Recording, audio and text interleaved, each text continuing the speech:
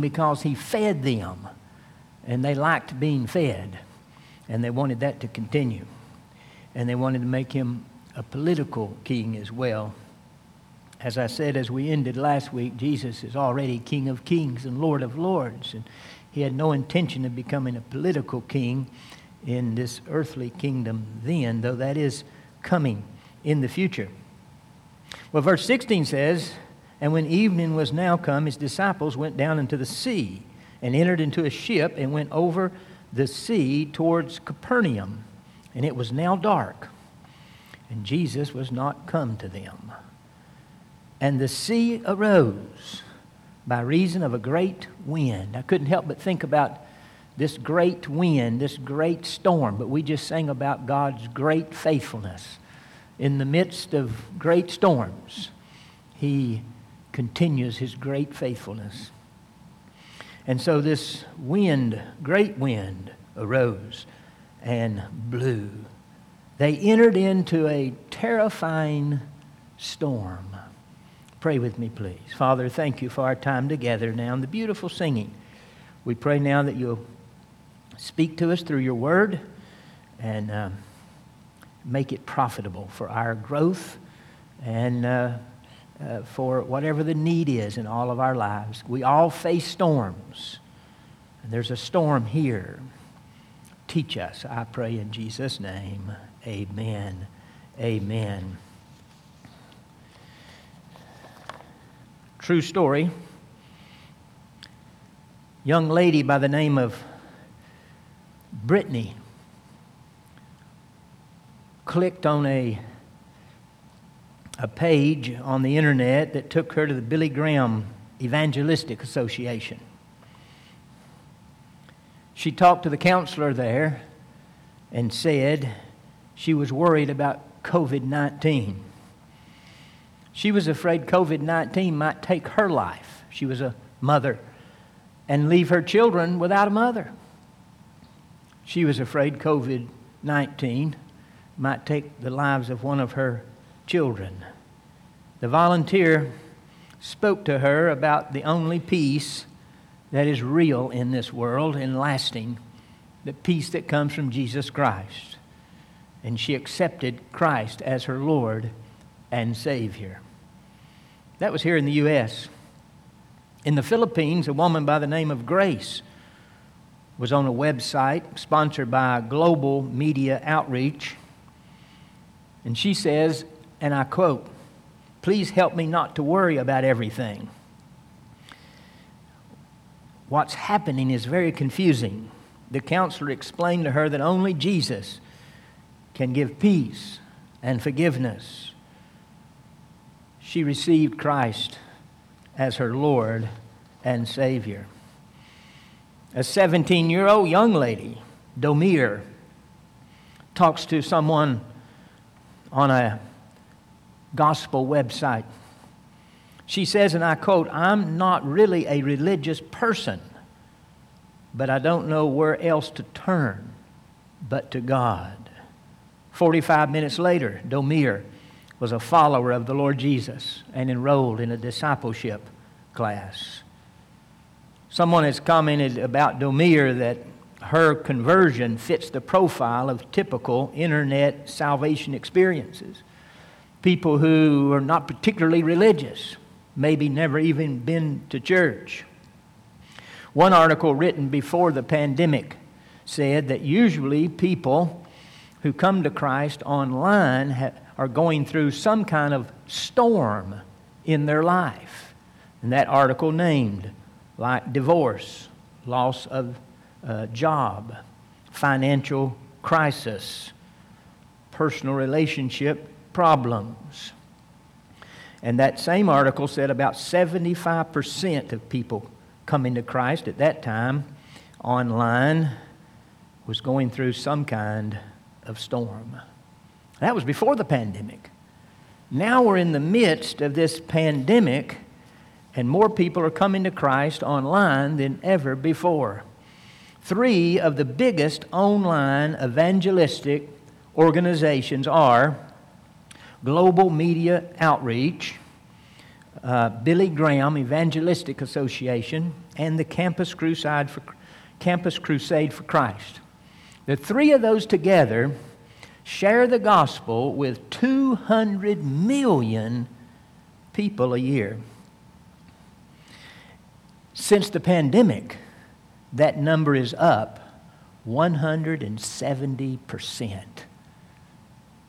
People are going through storms. There's the huge storm of the pandemic. Then there's the personal storms of sickness and financial difficulty and the loss of jobs and worry and lack of peace and so forth. The Billy Graham Association, when the coronavirus broke out, launched websites concerning answering questions about the coronavirus. And they did so in 7 languages. And this was for the purpose of sharing the gospel. In the first 4 weeks, 173,000 people heard the gospel. 10,000 clicked a button saying, "Yes, I have received Jesus Christ as my Lord and Savior." Christianity Today says about just this one global website, that is the Billy Graham Evangelistic Association, Christianity Today says about them that now every day they're reaching as many people with the gospel as Billy Graham reached in one of his biggest campaigns. Think about that. Every day. And then another, the Campus Crusade for Christ, reaches 56 million people a year. Last year they had 600,000 professions of faith. The way things are going now, they estimate that number will be up 20 million. And the professions of faith will be up another 300,000. God is doing something wonderful in the midst of the tragedy and the heartache. Here is the vice president of Campus Crusade for Christ. His name is Mark Gunther. Mark says, and I quote now, "This is one of the greatest moments in the history of the church for the fulfillment of the Great Commission." God uses storms. Not only that, Lifeways says the sale of Bibles is up 62%. Other organizations that sell Bibles and bookstores and so forth are saying the same thing. So mothers, fathers, youth, people of all ages are coming to Christ. It's exciting. It is a wonderful time in the midst of a tragic time. God uses storms. God can bring something good out of something bad. He can make beauty out of ashes. And so He is. Not only unbelievers coming to Christ, but many believers who have gotten away from the Lord have rededicated their lives according to these same groups and statistics. Because this storm is affecting everyone. It's affecting God's people. Those of us who know Christ have times of stress and difficulty in what's going on in this great storm across our nation and around our world. The number one thing for us as believers, though, is this: keep Jesus in first place. Make time for Him, to be alone with Him, and allow Him to truly be Lord of our life. Last week, I was listening to a message by Dr. David Jeremiah, and he shared this wonderful story. By the way, I think David Jeremiah is one of the great preachers of our day, if not the greatest. And I recommend all of his websites and all of his sermons and so forth. He had, by the way, He said he had, on Easter, 600 professions of faith. Now that's TV and internet and so forth and all around the world as his ministry spans the world. But he said it was the biggest number by far that he had ever had in the history of his ministry, right here in the midst of the pandemic. But the story he told that I found so interesting, and we're thinking about putting Jesus first, was about Susanna Wesley. I know you've heard stories about her before. She's the mother of Charles and John Wesley. She had 19 children. Isn't that something? 19 children. Just try to imagine the house you live in right now with 19 children running around. That's a scary thought, isn't it? 19 children. And she said she wanted to spend time alone with God, but there was no place in her house where there was not a child. So she would go to the kitchen, pull a chair out, sit in that chair, take her apron, pull her apron up over her head, and there she would commune with God. Her children knew, though they were still moving around all around her, they knew, don't bother Mom right now because she's communing with God. That was her sanctuary. That was her way to get alone with God. You may have to be creative, mothers and fathers and all of us, to get alone with God. Dr. Jeremiah commented then, he says, Jesus promises us strength and wisdom if we stay connected to Him. Mothers, fathers, youth, seniors, all ages, we have to stay connected to Him to experience His peace and strength in the time of storms.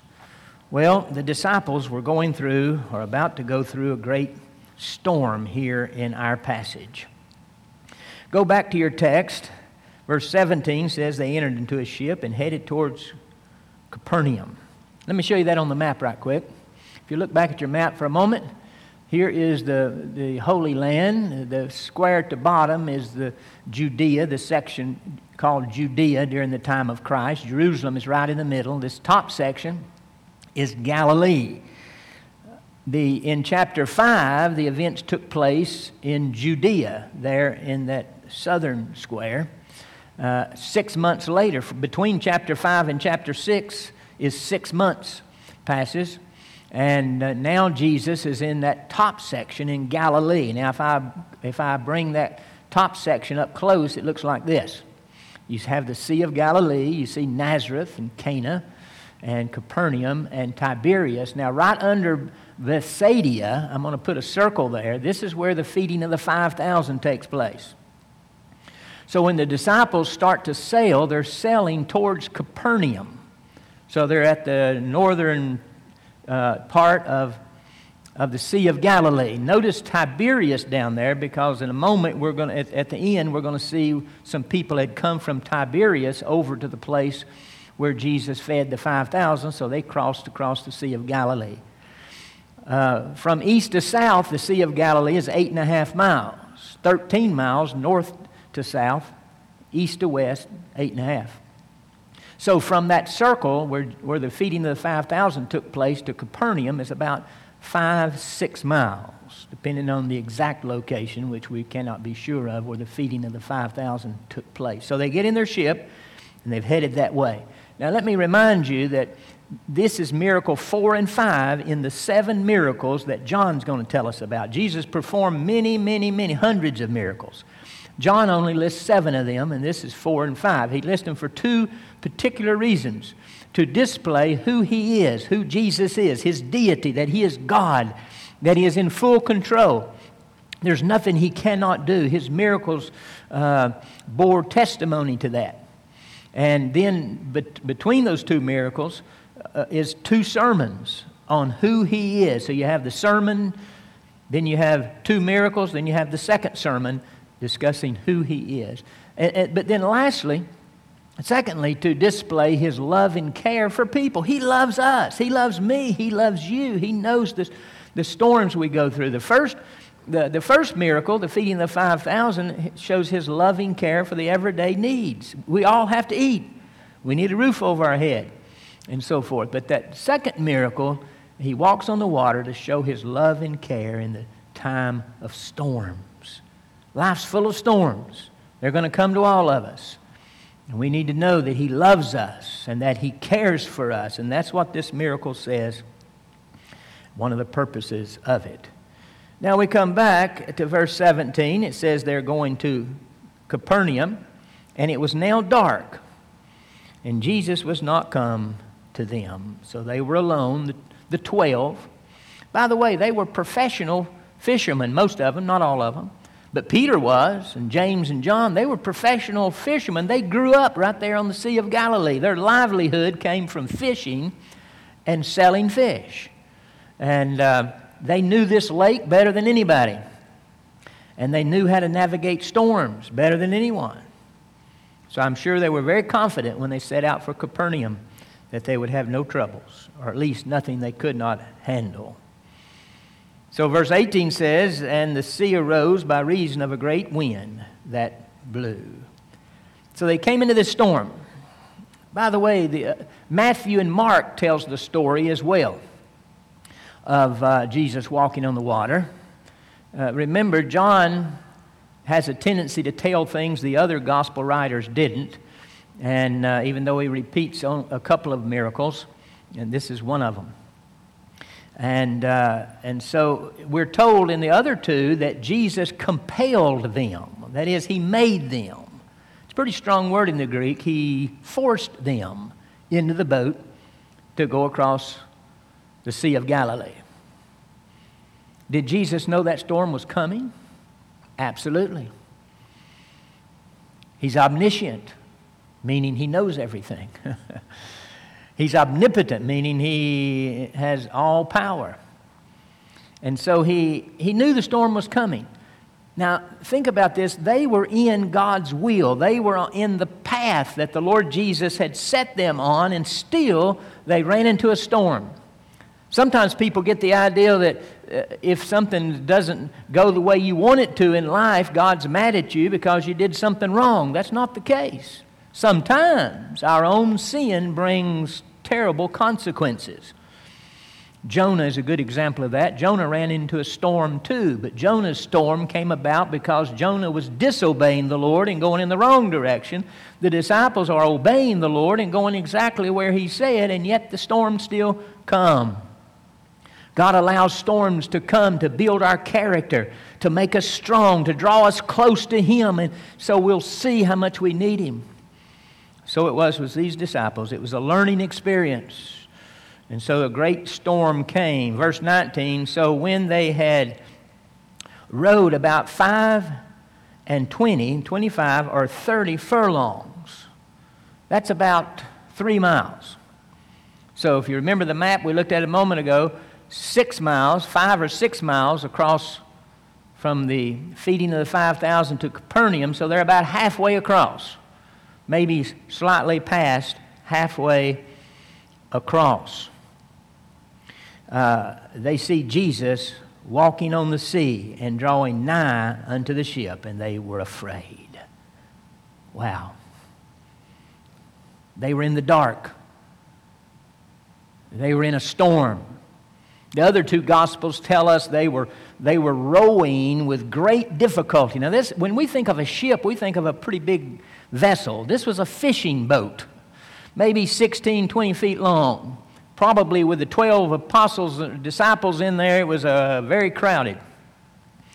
And they were rowing, and they were working hard. They were laboring, and they were afraid.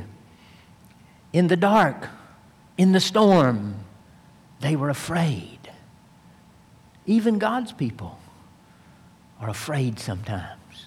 Some of you watching, maybe fear is bothering you and following you and won't seem to turn loose. They were afraid. And in the midst of this, Jesus comes walking on the water unto them. Then it says they were really afraid. That word afraid at the last of that verse can be translated terrified. They were greatly afraid. They were exceedingly afraid. They were terrified.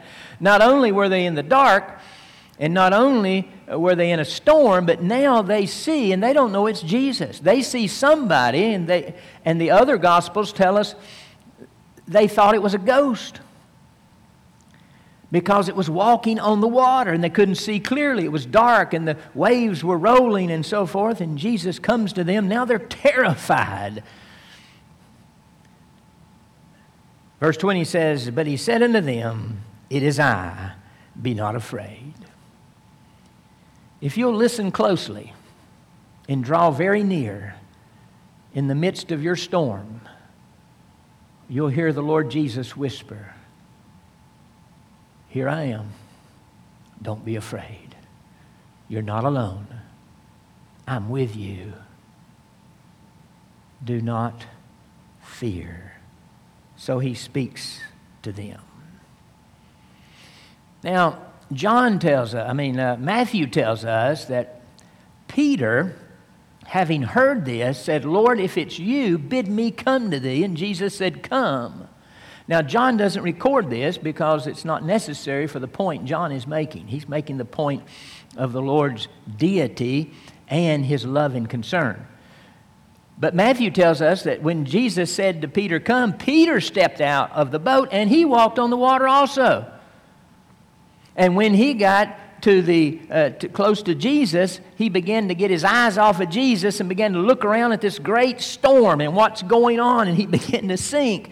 Before he could drown, he cried out to the Lord and said, "Lord, save me," and the Lord reached down and pulled him out of the water. Sometimes as believers, we may be doing okay for a while in the midst of a storm, and all of a sudden we're sinking because we get our eyes off of the Lord Jesus. So cry out to him, "Lord, save me, deliver me from my worry and my fear, and grant me your peace." John doesn't tell that side of things. But in verse 21, he says, "Then they willingly received him into the ship, and immediately the ship was at the land whither they went." One scholar, many scholars, one scholar in particular I read, said he sees 4 miracles here instead of just one. Jesus walked on the water. Peter walked on the water, though John doesn't tell that.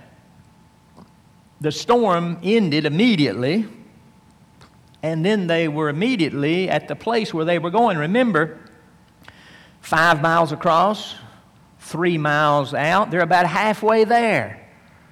And they've been rowing for a long time. Now, miracle over time and matter, they're at the place of their location. They willingly received him. Look at verse 21 again, the word willingly. Jesus never forces himself on anyone, does he?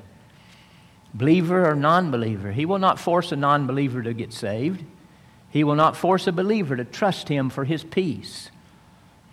We have to be willing. They willingly received him into the boat, into their ship. I remember a time when I was a teenager, when I willingly welcomed Jesus into my little boat. And he came in, and he said, "I'll never leave you nor forsake you." Some of you may be in the dark, in the storm, and you need to welcome the Lord Jesus into your boat. I see 2 great comparisons here, 2 analogies, 2 illustrations from this miracle. One is illustrating a person who comes to Christ for salvation. This could be like all the people we just read some about and that are not particularly religious. You don't have to be religious, and you can never be good enough. You just have to be willing to welcome him into your boat, into your heart. You might say, "Preacher, that sounds like you're stretching the illustration." I don't think so, because John now tells us that when they get out of the boat, Jesus goes into his great sermon on the fact that he is the bread of life. And in the middle of that sermon, look over in verse 47. Right in the middle of his sermon, he gives a gospel invitation. Verily, verily, I say unto you, he that believeth on me hath everlasting life. Believe, put your faith in me, and you will have everlasting life. Then he makes that great statement, I am the bread of life. I'm the life giver. I'm the bread of life. And so I see in this miracle an analogy to a person who is without Christ, in the dark, in the storm, and they need to let Christ into their boat. If that's you, I hope you will let him into your boat today. Then the second analogy is this, that the disciples, of course, were already believers. And they were going through a storm and doing the best they could in their own strength. They were rowing hard. They were using their expert knowledge and experience in sailing the Sea of Galilee. And yet they were failing miserably. They were afraid.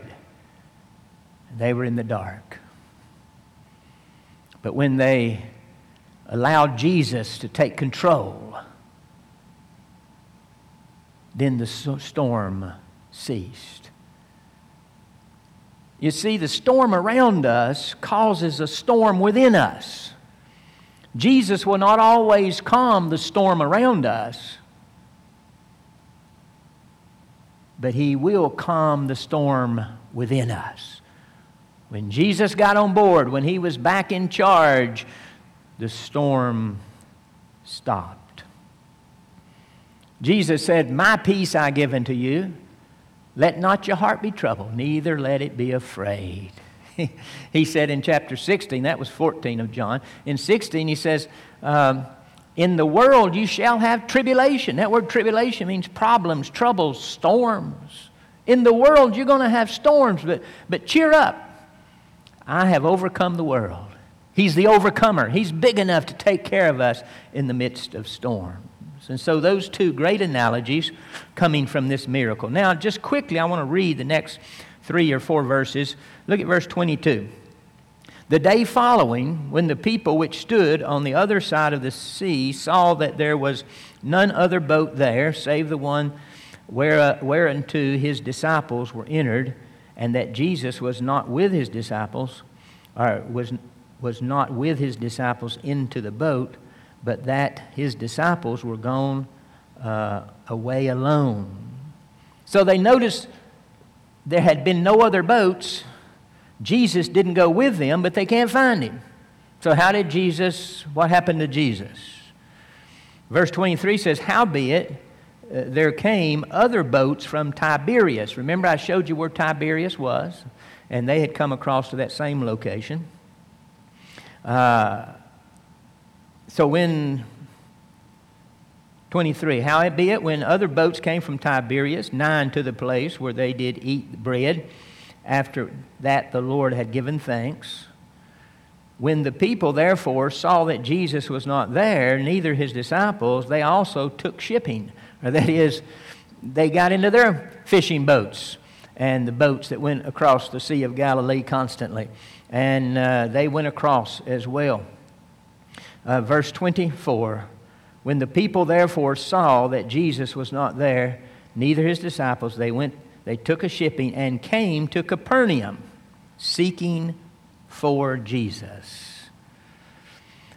What a scene this must have been, this great miracle. We've got a little 2.5-minute clip that I want you to watch, and it may have looked something like this. When evening came, Jesus' disciples went down to the lake, got into a boat, and went back across the lake towards Capernaum. Night came on, and Jesus still had not come to them. By then a strong wind was blowing and stirring up the water.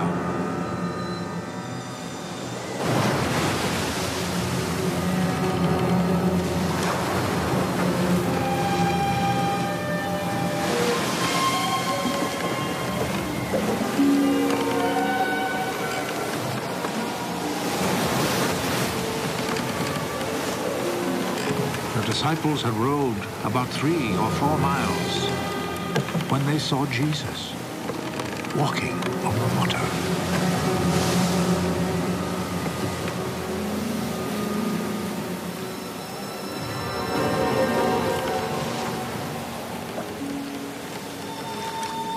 Coming near the boat, and they were terrified.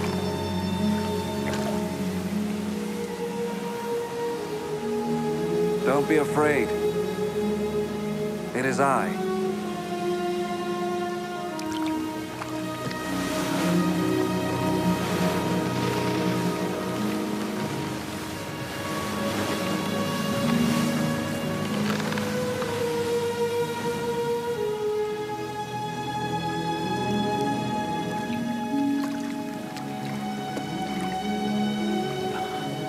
Then they willingly took him into the boat.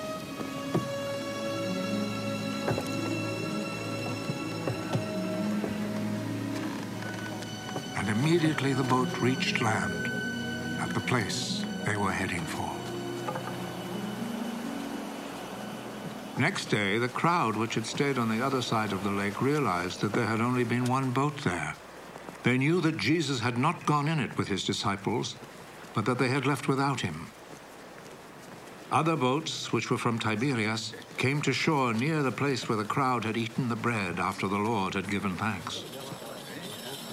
When the crowd saw that Jesus was not there, nor his disciples, they got into those boats and went to Capernaum, looking for him.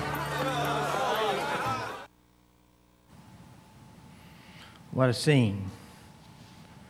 Remember, the Lord wants us to know that he loves us and cares for us in the midst of storms. Let me remind you, mothers, along with all of us, to stay close to the Lord during this difficult time. And then I want to close with this.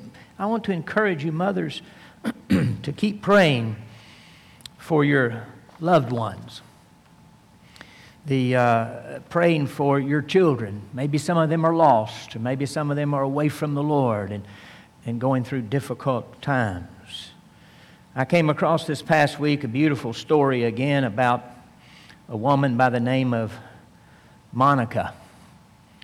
Monica had a son who grew up and lived in sin.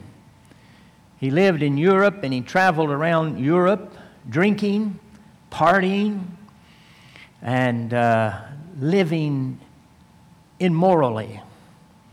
That was his constant lifestyle. It broke the heart of his mother, Monica, and she prayed and prayed. Wherever he went, her prayers followed him.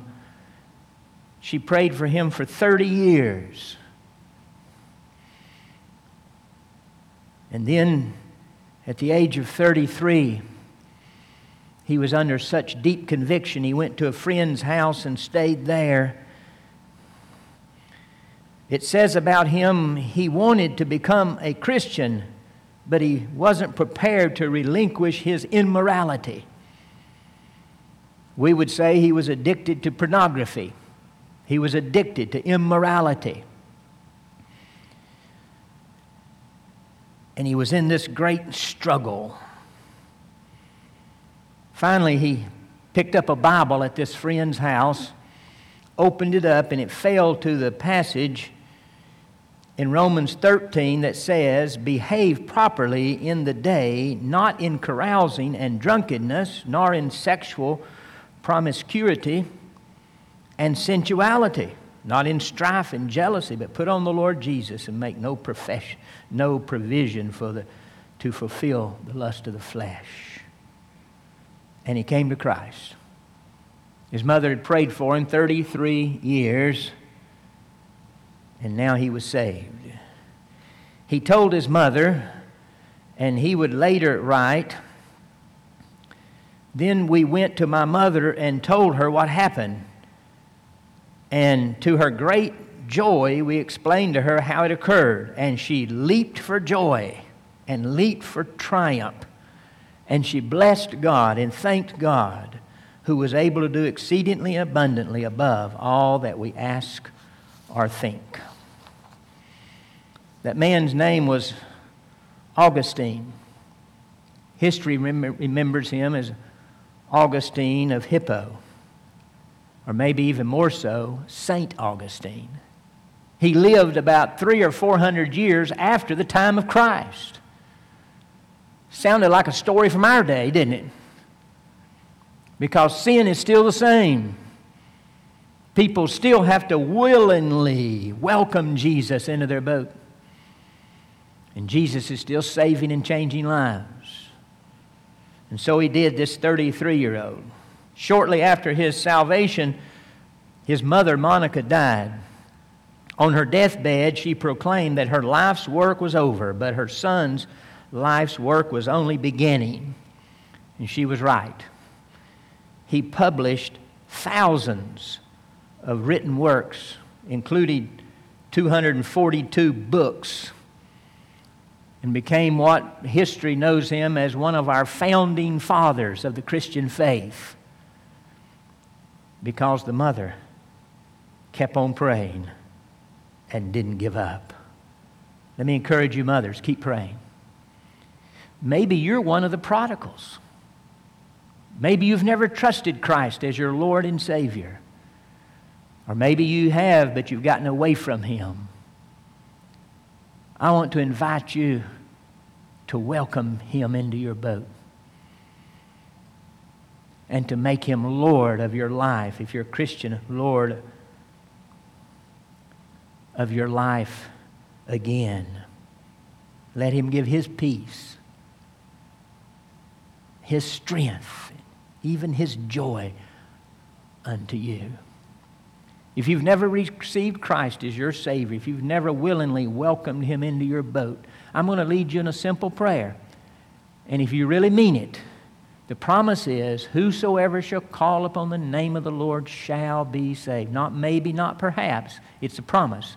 Shall be saved.